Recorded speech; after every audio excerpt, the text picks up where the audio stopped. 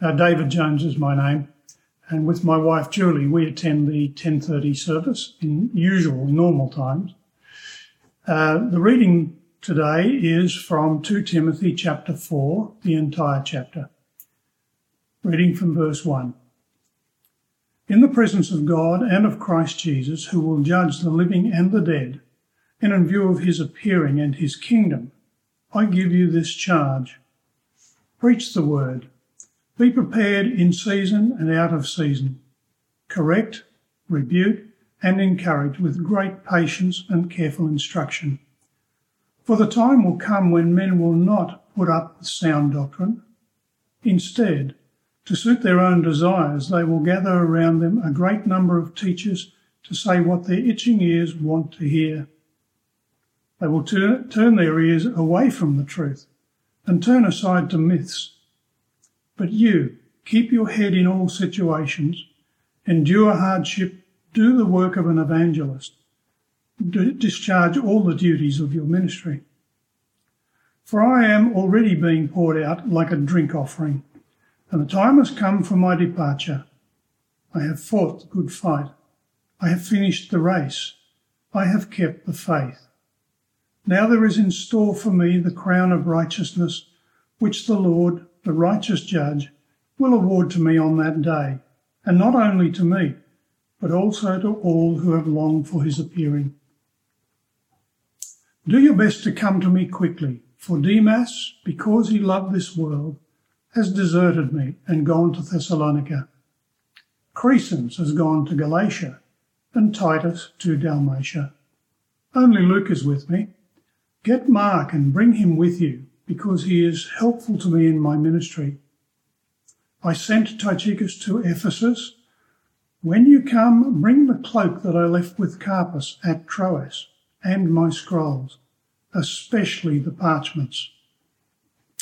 Alexander the metalworker did me a great deal of harm. The Lord will repay him for what he has done. You too should be on your guard against him, because he strongly opposed our message.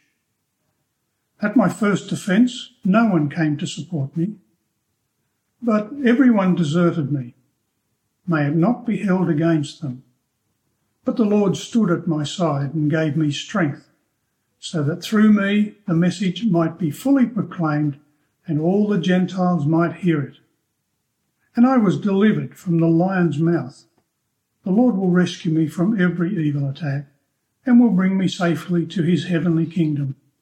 To him be glory forever and ever. Amen.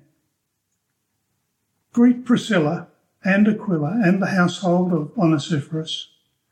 Erastus stayed in Corinth, and I left Trophimus sick in Miletus.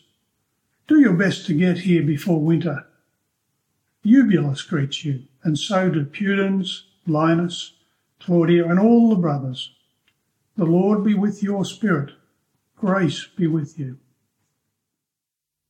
Hi everyone, I'm Paul. I'm one of the ministry interns here at Wollongong Baptist Church. Today we're finishing our series in 2 Timothy. We'll read the last words written in the Bible by Apostle Paul as he awaits execution. As always, we need God's enabling to understand and apply this to our lives today, so let us pray. Father God, we thank you for your word. May the Holy Spirit work within us so we can learn and understand how these final words of Paul apply to our lives and help us to remain faithful to your word. And we pray this in Jesus' name. Amen. The last words of a dying person are ones we cling to. They hold greater significance, particularly for those closest to them. They may be short. Often they highlight the things a person in that situation considers most important. There may even be words of regret or remorse, but we read none of that in this letter. Here is a letter from a dying father to the Apostle Paul to his spiritual son, Timothy. Not only reflecting on his own spiritual triumph, but also offering motivation to every believer to a life of faithful service to Jesus Christ. He's imprisoned in Rome, yet he is full of faith, confident in the Lord, without regret for the past. He's looking on eagerly to that wonderful day when he will be with the Lord. Paul knows his time is short, In verse 6 he says, "The time for my departure is near." He hears the footsteps of the Roman soldiers above him. He knows it's only a matter of time before they come for him. So, this last chapter of the last letter of Paul in the Bible is like his will and testament. But, unlike a will where you receive an inheritance possibly immediately, Paul reminds Timothy that his inheritance is in the future. And, like Paul, he'll have to endure much hardship between now and then. But it will be worth it. And it will be worth remaining faithful for. At the time of writing the letter, the world is a hostile place for Christians, often being martyred, either individually or whole families. And Emperor Nero is trying to redirect blame for the fires in Rome onto Christians. It's already been tough for Timothy. His commitment has already been tested by false teachers in Ephesus and challenged in his role as a leader. The temptation that Timothy would have been facing is to give up, to go soft, and not keep pushing on toward the finishing line. And I wonder if you might be feeling something of that temptation right now. In this challenging season we find ourselves in, maybe you've entertained the thought, I wonder if this Christianity thing, well, it all feels a bit too hard at the moment. Well, in these final words, Paul is going to give Timothy a firm shove of encouragement to keep going, to remain faithful and to finish well. And I think it will be helpful for us to hear in the midst of our tiredness. Today, we're going to learn about 3 things it takes to finish well. 3 critical things that Paul urges faithful followers of Jesus to practice and remember, especially under pressure. To do so, we need to answer 3 questions. First, what is Paul charging Timothy and us to do? 2, why are we to do this? And 3, how are we to do this? The first question we need to ask is, what? What is Paul telling Timothy and us to do? And the answer is, remain faithful to God's word. Remain faithful to God's word. And we see this in the first 5 verses of chapter 4. The language used in the first 2 verses create an image of the old man pressing his index finger into Timothy's chest as he levels the charge against him in the presence of God and of Christ Jesus. Paul draws attention to the unseen realities and reminds Timothy and us in whose presence we are labouring, who the powerful forces observing us and working with us in everything we do and say as Christians. Paul reminds Timothy that he is labouring in the presence of God, the Father, the Creator, the one who holds in his hands the life breath of every human being, the one who is sovereign over all human events.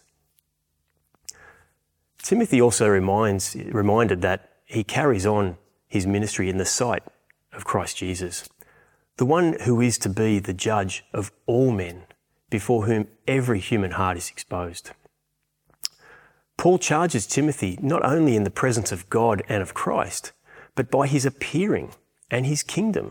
That is, in light of the fact that Jesus will return. Paul is calling Timothy's attention to the importance of what he has been called to do. He will have to remember all this as pressure increases and things get worse. At that time, he may have been feeling that his ministry was bearing no fruit. People were leaving the church, false teachers were popping up left and right. But Paul was motivating him to stay focused on mission. We too need to remember for whom we labour and the importance of our witnessing, especially in the midst of pressure and setbacks. So what is the charge that Paul gives Timothy? The charge contains 5 elements. In verse 2 we see this. Preach the word, be prepared, correct, rebuke and encourage. And do this with great patience and careful instruction. Number 1 is preach the word. The Greek word is kerusso. It is to herald, as a public crier, to herald the divine truth. Now most of us think that this is addressed to preachers only, but it's not. It includes all people of God. For it does not merely mean to preach. The word is really announce, proclaim, set forth, deliver the truth, make it known. Put simply, spread the gospel. A large percentage of the world's population today do not know Christ. And he's coming soon. And he wants to find people who are ready for his return. It may be inconvenient to take a stand for Christ or to tell others about his love, but preaching the word of God is the most important responsibility the church and its members have been given. And we're to do it at all times. John Stott wisely said that be prepared in season and out of season is really a biblical appeal against laziness. We are to be prepared for the opportunities that God will bring to us to share the good news in our workplace, in our neighbourhood, school or uni, our local club, and to do it even when it's inconvenient, challenging or unpopular. Here, Paul reminds Timothy of the most essential element of a Christian witness in a dying world. Preach the word. Both the reason for the charge and its importance are provided in verses 3 and 4. In verse 3, Paul writes, "For a time will come when people will not put up with sound doctrine." Now, this was likely already happening, but Paul tells Timothy it's not going to get better. Note he uses the word when. For a time will come when people will not put up with sound doctrine, meaning that they were putting up with it, but will no longer. Instead, they'll want their ears tickled. If you have your Bibles handy, please circle now the words itching ears in verse 3. You'll see why a little later. In Greek, it means a longing for what is forbidden. Remember that. They will be longing for what is forbidden. It goes on, to suit their own desires. So they are seeking gratification and pleasure in this life. Verse 4 continues, they will turn their ears away from the truth and turn aside to myths. The reason why Timothy was to stay committed to preaching the true word was because people were quick to go searching for any message that makes them feel good and to believe that instead. And don't we see that today too? Christians being drawn in by prosperity gospel teaching and by preachers who portray the Christian life as nothing but joy and victory. The reality of our age is that people want to feel good, not be made good. The world tells us it's all about you. If it feels good, do it. And so, just as Timothy, we have got to stay the course and remain faithful to God's word. In March of 2015, an AirAsia A330 aircraft departed Sydney for Malaysia. Unknowingly, they started heading in the wrong direction. The error was identified by the air traffic control, who advised the pilots. Attempts to troubleshoot and rectify the problem resulted in further degradation of the navigation system, as well as the aircraft's flight guidance and flight control systems. The flight eventually diverted and landed safely in Melbourne. The investigation found that when setting up the aircraft's flight management and guidance system on the ground in Sydney, that is, setting up the aircraft systems that tell the aircraft where it is and where it's going, the captain inadvertently entered the wrong longitudinal position of the aircraft. Why is that a problem? Well, basically, it meant that the aircraft believed it was departing from somewhere other than where it actually was. As Christians, we too have a guidance system. We know him as the Holy Spirit. The coordinates we enter daily on our journey must be checked against Scripture. To enter the course of our life remains fixed on, to make sure our life remains fixed on Jesus, we are to remain faithful to God's word. When the world is hostile to Christian gospel, and when Christians even want to believe a softer or more palatable version of faith, the temptation is that we might compromise the truth and begin to go off course. We enter incorrect coordinates. Sin, it's not serious. Judgment, yeah, I'm not sure about that. Taking up your cross and following Jesus, well, you can take it or leave it. I wonder if you feel that temptation to compromise. But, like Timothy, we've got to remember to stay the course and to remain faithful to God's true word, not compromising the truth. And verse 5 reminds us that this won't always be easy. Verse 5 says, keep your head in all situations. In other words, be sober, watchful, unruffled, and endure hardship. As followers of Christ, we should expect hardship if we're remaining faithful. Paul already told us it's guaranteed for the Christian. Remember what Paul said in 2 Timothy 3, verse 12. In fact, everyone who wants to live a godly life in Christ Jesus will be persecuted. It won't always be easy, but it will be worth it.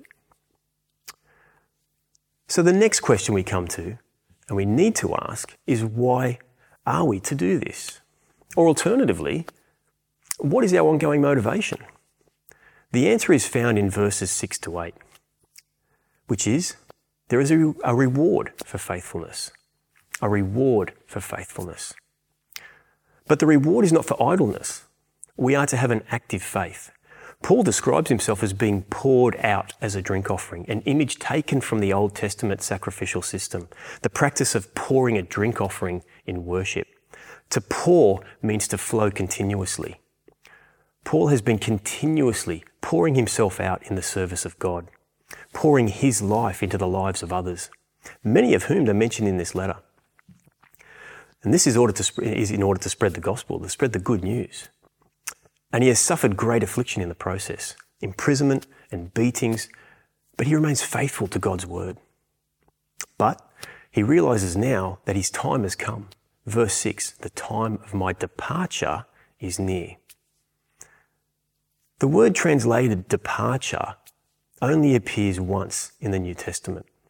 It refers to a loosing, as in a loosing of things woven together. Paul's life has been interwoven with others. He refers to 15 people in this letter who were friends or trusted companions, and others who unfortunately opposed the message and deserted him at a time of need, such as Alexander and Demas. And now there will be a loosing. But notice, he doesn't say the end is near.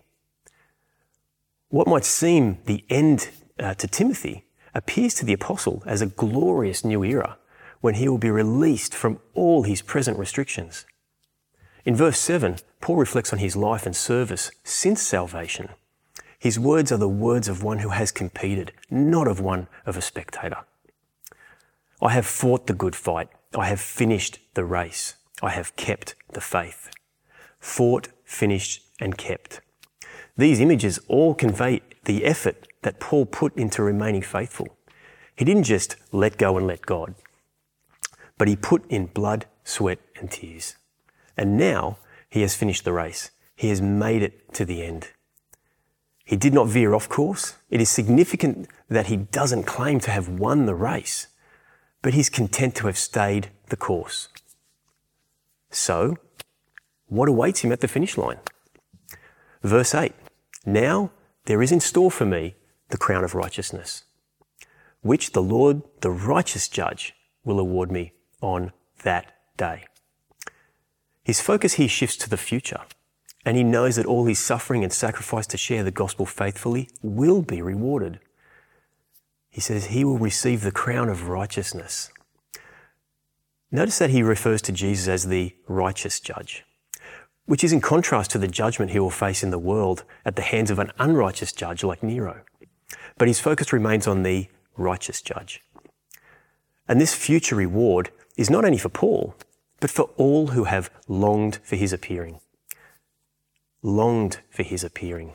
Remember I said earlier to circle itching ears in your Bible in verse 3.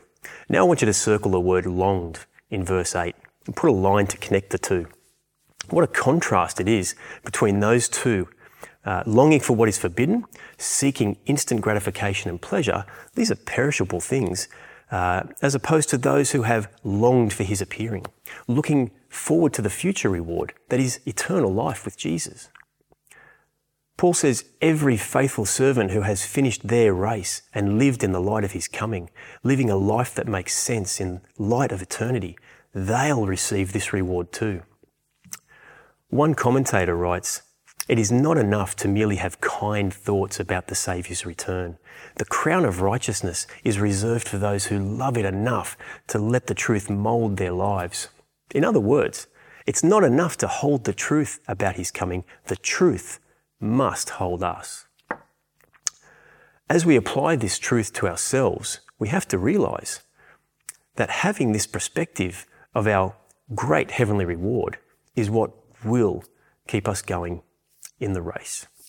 Even when when faithfulness is hard, we must never forget our reward is yet to come. So don't expect that this world will reward you for being faithful to Jesus. Keep your eyes on the prize to come. The last question is, how are we to do this? How do we finish well? The answer is by trusting in the Lord's faithful presence and power. By trusting in the Lord's faithful presence and power. In verses 9 to 22, there's a sense of urgency. Do your best to come to me quickly, verse 9, and do your best to get here before winter, verse 21. Why? Because Paul plans on leaving nothing in reserve. Get Mark, bring him with you. Why? Because he's useful in my ministry. Don't miss that. Paul remains optimistic and focused right to the end. He's also lonely. Yeah, that's right. Life can get lonely for a Christian. He says, only Luke is with me.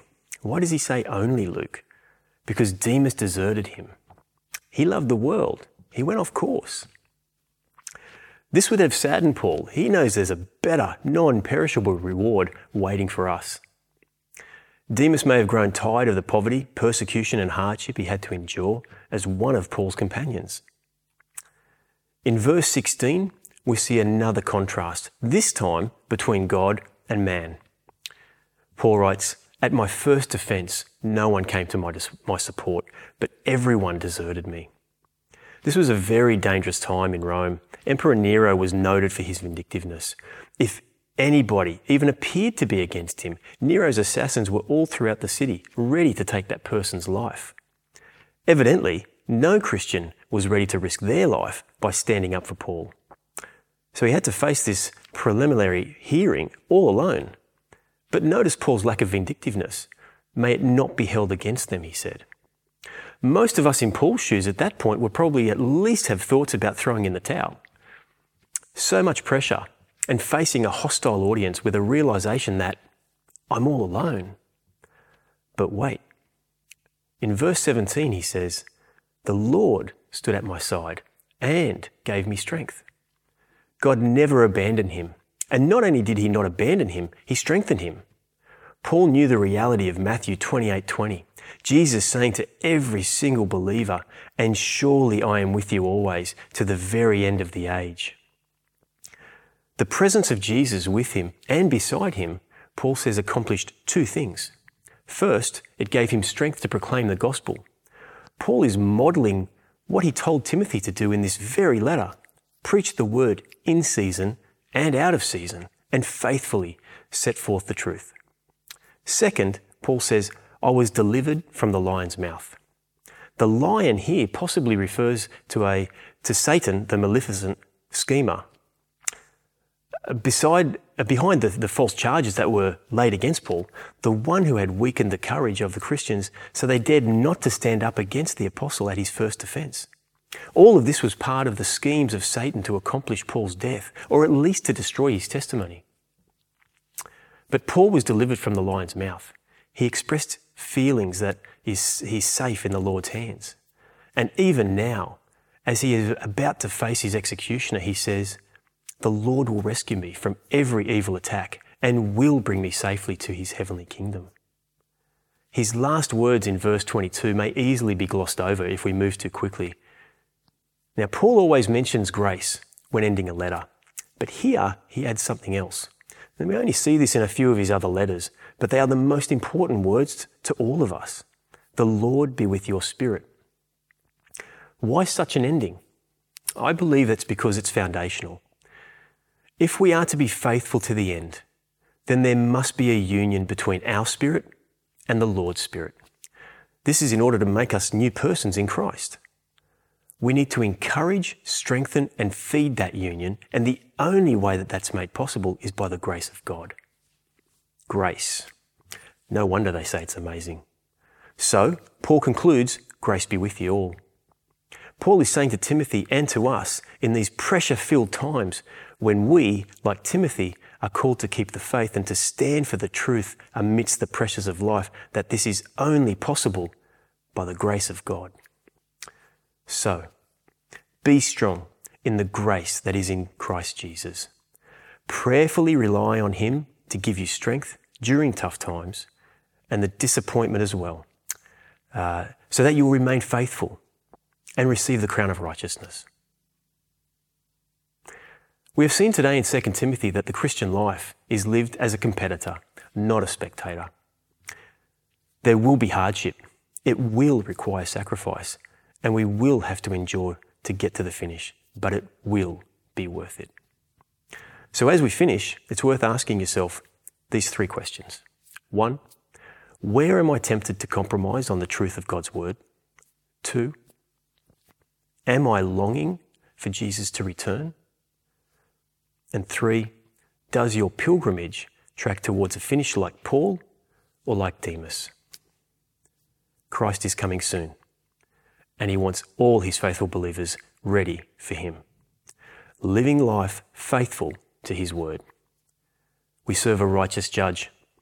Though unseen, he's ever present, and he will strengthen us if we keep our eyes on him and remain faithful to his word. Let's pray. Lord God, thank you for preserving your word, which you have entrusted to us to share with others. Please help us, like Paul, to be ready and willing to preach in and out of season and remain faithful to it, to pour our lives into the lives of others, leaving nothing in reserve. And we pray this in Jesus' name. Amen.